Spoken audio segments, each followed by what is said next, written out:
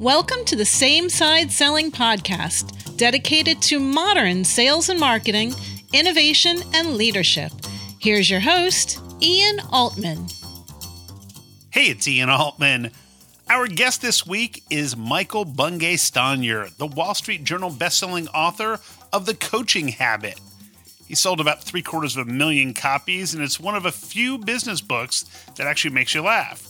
We're talking about his new book, The Advice Trap. We'll discuss the biggest misconception about advice, easy versus hard change, the 3 variations of the advice monster, the neuroscience behind advice and trust, and how you can tame your inner advice monster. It's always a fun and fascinating conversation with my friend, Michael Bungay Stanier. Michael, welcome back to the show. Ian, I can't believe your memory is so bad that you've forgotten what I was like last time and you've invited me back again. So thank you. So not true. In fact, your episode is one of those things that people often say, "Oh, and that thing about the coaching and being more coach-like." And yeah, I use that all the time, and I say I have no idea what you're talking about. I don't know who it is. Touche. Exactly. No, that was great. That was like almost 3 or 4 years ago, and it's nice to be back. So thank you for having me. Oh, you betcha. I'm looking forward to talking about the new book, and that is exciting to me, and I've enjoyed reading it, and it's also been a little bit troubling because some of the things that you point out about the advice monster.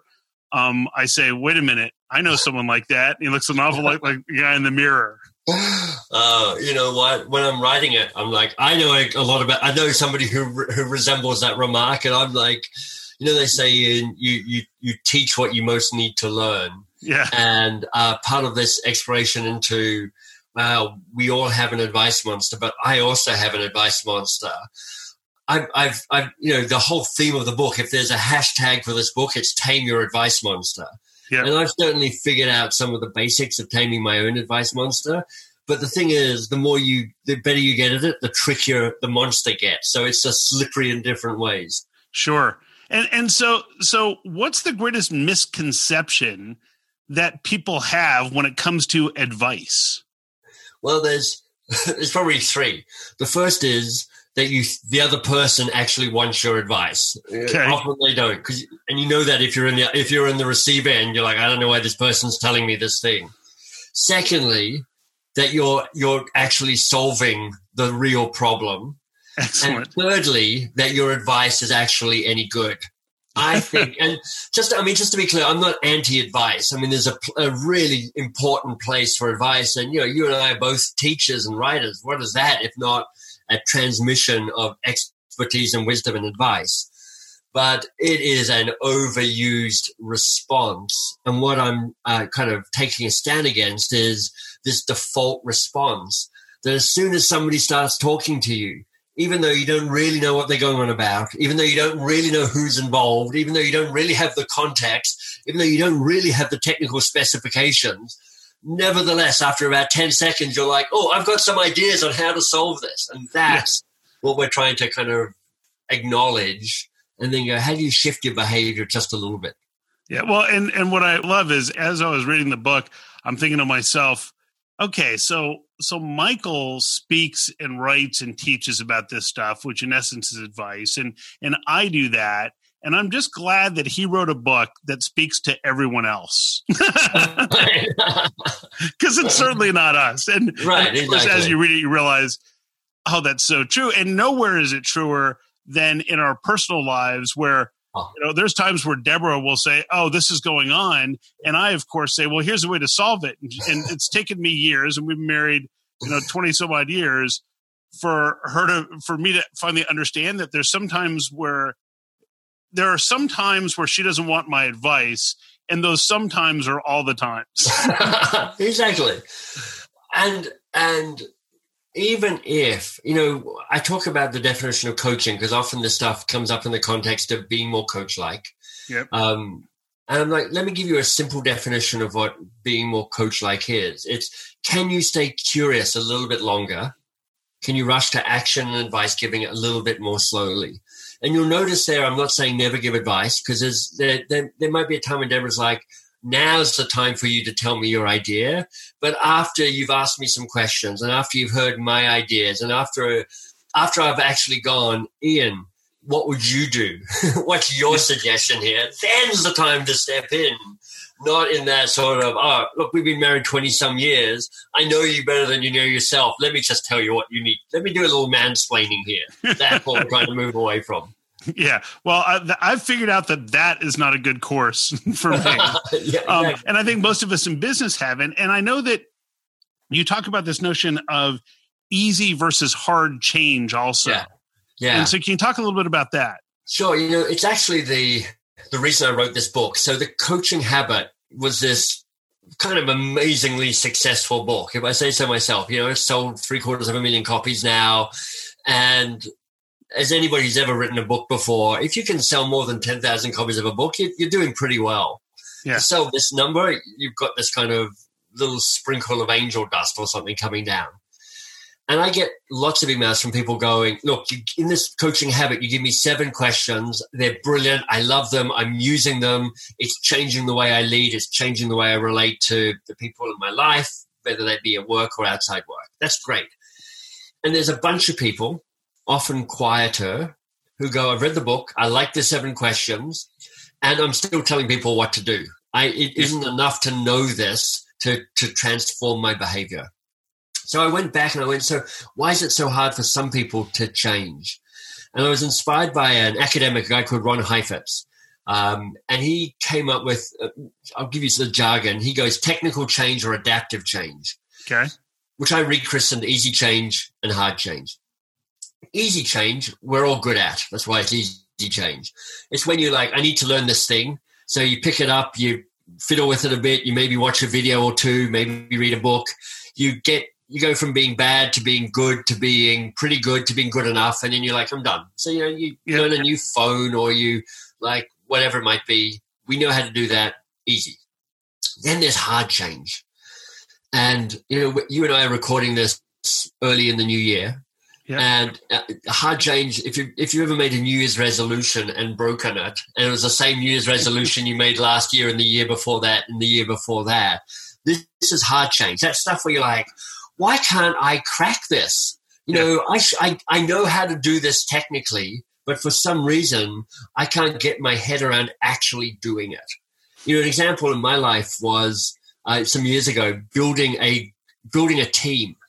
Now, did I know in theory how to build a team? I read all the books. I've got hundreds of them on my bookshelf. I've actually designed and run training programs on how to run an effective team. Could I build a team myself? For some reason, no. And this is hard change. As a metaphor, easy change is like I need to download an app on my phone. Yep. Hard change is I need a new operating system. Sure. One is adding to who you already are.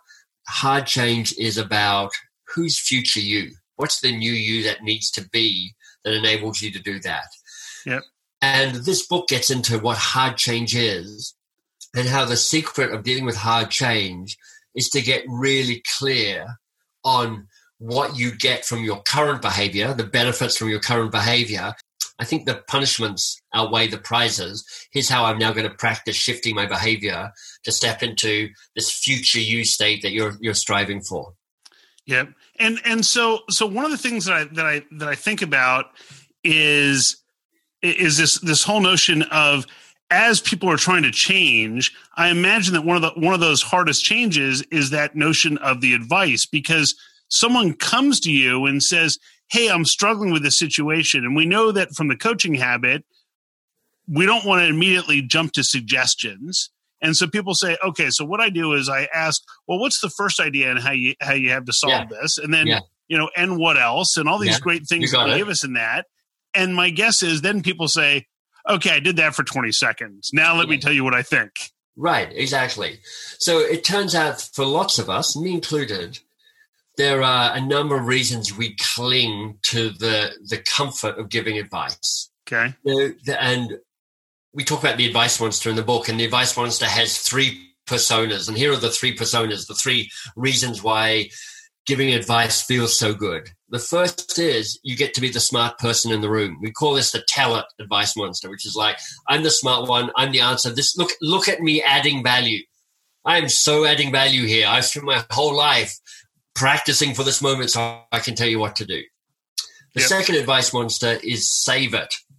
So save it is a sense of, you know what, my job is to keep everybody safe, to rescue everybody, to be responsible for everything. I feel really brilliant because I'm being responsible for everything. Of course, I also feel exhausted and worn out and frustrated and impotent. But there's that sense of my job is to be the rescuer, to save everybody. Yeah, I rode my white horse and here I am. Exactly. That's sort of the burning martyr, right? Yeah. And then the third advice monster is control it. And that's that kind of a sense of, you know what, when I'm giving advice, I'm in control and I like staying in control. I like having the reins. I like knowing and defining the parameters. I don't want to give that up because otherwise I feel unsafe. Otherwise, I think we will all fail if I give up control. So tell it, save it, and control it are the three personas of the advice monster. And they all explain something that we get kind of below the surface a little bit. It's kind of a subconscious benefit, which is why giving advice is actually hard for lots of us to give up. Sure. And I think that one of the traps that we fall into that I'd love for you to touch on is, so we've been told, well, so you don't want to give advice, you want to ask questions. Yeah. And then we ask a question that in essence is giving the advice, but it's in the form of a question. It's like playing Jeopardy, where you give the answer, but it's only in the form of a question. Yeah, exactly. It's like a reverse Jeopardy, which is like, So I call that, like there's fake questions and fake listening, which is often what happens in organizations. So first of all, you got the fake questions. You know, have you thought of? Did you try? Have you considered? What about? Those aren't questions. That's advice with a question mark slapped on the end. And then there's the fake listening, because lots of people have somehow done some training that's taught them about active listening. And they're like, okay, I can kind of remember what active listening looks like. You tip your head on the side, you look concerned, yet interested, yet engaged. You nod your head, you make small grunting noises of encouragement. But inside your head, you're like, you stopped listening some time ago. You're just like, can we wrap this up, please? I know what I want to tell you. Just stop talking so I can actually get on with the interesting part of this conversation. Yeah. And part of the behavior change is to go, look, this is what it shows up to be present and to listen to people, to have the humility and empathy and vulnerability to do that is a really powerful leadership stance. Well, and one of the things that you write about in the book that I think is fascinating, because it definitely connects to some concepts that I teach on the sales and business growth side, is this notion of when someone asks you a question, that's what they're initially asking is usually not what's really going on, and you usually don't have enough information to give a good answer, which never stops us from doing it anyhow. Right. Well, you know, I write for people who lead teams and work with people in organizations. But I know that the work that I do just gets sucked up in the world of sales a lot, because I'm teaching what is in essence just such a foundational sales principle, which is curiosity wins. If you can stay curious longer, you can gain the empathy and gain the connection and gain the insight with the person that you're selling to, so that when you make the sale, it is the right sale because you have the right solution to the right problem with somebody who feels you are on their side. Same side selling. It's just like you managed to make your transition from one side of the desk to the other side of the desk, and the bridge is your empathy and your curiosity. And I know that you also talk about the neuroscience that goes behind this. So when an individual walks in and says, "Hey, here's my situation," right, and the other person jumps to advice, yes, what's going on in the neuroscience that makes that not work? Yeah, because this is the thing. You want to make sure you want people to hear what you've got to say, whether that's the questions you're asking or whether it's the advice you're offering up. And so often the act of giving advice triggers people to kind of disengage rather than engage. So here's the snapshot on the neuroscience. Starts with this: 5 times a second, your brain, my brain, everybody's brain is scanning the environment and going, is it safe here or is it dangerous? Is it safe or is it dangerous? It's happening at an unconscious level, but it's a primitive, literally primitive, it's your kind of lizard brain survival instinct, because that's what the brain's about. It's like rule number 1, survive. Yep. There are 4 drivers that help the brain decide whether it's safe or whether it's dangerous. And the drivers spell the acronym TERA, T-E-R-A. Yep. So the drivers are tribe, expectation, rank, and autonomy. Tribe, expectation, rank, and autonomy. So tribe, the brain is asking, are you with me or are you against me? Are you with me or against me? Yep. If you're with me, I feel safe. And I'm going to step forward. I'm going to be engaged. You're going to get the best version of me. If you're against me, I'm kind of fight or flight mode, backing out, disengaging. Expectation. The brain is going, do I know what's about to happen or do I not know? If I know, I feel safe. If I don't know, it feels dangerous, and I disengage. Rank. Are you more or less important than I am? If I feel the same status as you or more important than you, I'm all in. If you are somehow superior to me, I'm backing out a little bit. And the 4th one, autonomy. Do I get to make some choices here, or are you making all the choices for me? If I have some say in the matter, I feel safer. If you're making all the choices for me, I'm opting out. Yep. So that's the basic dynamic that's going on in your brain. What happens? What's the difference between giving advice or asking questions? When you ask a question, you raise the sense of tribiness, because we're in this together trying to figure this out. You raise a sense of rank. I trust you to figure this out. You raise a sense of autonomy. Hey, it's up to you to have the insight around here. Yeah. When you are giving somebody an answer, you run the risk of lowering the tribiness, because, hey, it's like, we're not in this together. I'm just telling you what needs to be done. You may raise the level of expectation, but you probably lower the level of rank for sure, because you're like, I got the answer. I'm smart. I'm the superior person. You're not. And likewise, you lower the sense of autonomy. So ironically, the act of giving advice is often an act that pushes people away. Even though your advice is well-meaning, you're doing it for all the best reasons, you're kind of getting this kind of counterintuitive response. Whereas the act of asking a question is often an act that engages people and invites them in and helps them, offers them competence and confidence and self-sufficiency to figure this stuff out by themselves.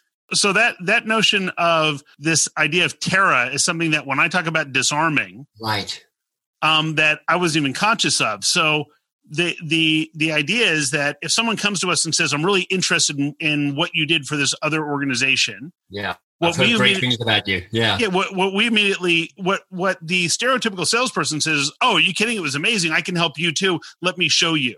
Yeah. And instead, what we want to do is say, gee, I'm really flattered that they said that. And just because we could help them doesn't mean I can help you. Would it be okay if I asked you some questions? Yeah. So that I can determine if I can even help? And you'll physically see people's body language change from a defensive posture to an open posture. Sure. And I think that you're pointing to the neuroscience of why that happens. Exactly. Because one of the best ways to raise another person's rank is to lower your own rank. And ironically, of course, you only being in a state of power is the best way to be able to lower your own rank. So as a kind of parallel story, when I'm being introduced before a keynote, I deliberately have in my introduction, so Michael was this, that, and the other, so I can talk about some of my achievements. But then I go, Michael left university being sued by one of his law lecturers for defamation. He was banned for his high school graduation for something known as the balloon incident. And his first piece of published work was a Harlequin romance book called The Mail Delivery. Now everyone's like laughing and going, what is that about? And the fact that I've written books and I was a Rhodes Scholar and I was this and I was that balloon has been pricked. And I do that very deliberately because I want my status to be lowered and their status to be to raise. Of course, they also are all laughing, which increases the tribiness in the room. So I'm lifting the engagement there as well. Because I have all the status. Like I'm the speaker, I'm on the stage, I have the microphone. I've got to figure out ways of giving that status away so I can raise their rank and get them engaged. And most keynote speakers' introductions are both intimidating and boring at the same time, and actually on a neurological level distances the audience from them. Yeah, it's funny. My intro ends with, he's got 2 children, a dog, and a wife he doesn't deserve. Right? Exactly. And it's like, okay, so, and it's just because in that intro, it usually has stuff that is accolades of, oh yes, and Ian built a company to a value of over $1 billion and this and that. And it's like, you don't want people saying, what a jerk. Right. It's like, well, who cares? Or even simply, well, good for him, but I could never do that. Yeah. Right. You've lost them. Yeah. And I want them to realize that I don't take myself that seriously. Neither should they. Exactly. If they're going to discover I'm a jerk, I want them to figure it out on their own during my talk. Exactly. I love that. So what are a couple of things that people can immediately do in addition to getting the book that I think, I love when you put out a book because it's so easy to read, and I just love the style of it. And it's like I pick it up and it's just very fast reading. But aside from just getting the book, what are 1 or 2 things that people can do to help tame that advice monster? Well, I think the starting point is perhaps just start going, why don't you just start noticing how fast it is that you want to give advice, just how quick it is. It will stun you how often you just launch into an idea, an opinion, some advice, a suggestion, because mindfulness is the first step around this. If you want to go a little deeper, if you go to theadvicetrap.com, there's actually a questionnaire there where it's like 20 questions, so it won't take you long, but I'll actually give you a suggestion about which of the 3 advice monsters is most rabid in you. So if you'd like to go a little deeper in that and get some tactics around how to tame that particular advice monster, theadvicetrap.com will take you there. That's absolutely brilliant. So, Michael, I can't thank you enough for sharing your wisdom and knowledge in this. I'm so glad that you wrote this book because thank you. And I can only imagine it will strike other people as much as it had with me, where I'm like, uh-oh, that's me. What's the best way for people to connect with you and learn more about what you've got going on? Sure. So if you want to find out more about me and what I'm up to, mbs.works is the website for that. And I'm on Instagram, for instance, at mbs_works. If you're the corporate training company that I founded is called Box of Crayons, and that's at boxofcrayons.com. Perfect. Well, once again, thanks so much. And we will put all this information in the show notes, and I will recap all this to the best of my ability in just a minute. So thanks again. Thank you, my friend. Michael is a wealth of knowledge. Let me give you a quick recap of what you can put to use right away. First, when you give advice too soon, recognize that the other person might not actually want advice. You might not be addressing the right issue, and your advice might not be quite as good as you think it is. Second, the advice monsters to be aware of are the tell it monster, the save it monster, and the control it advice monster, and be aware of which one of those you may be falling into. Be aware of those fake questions and fake listening.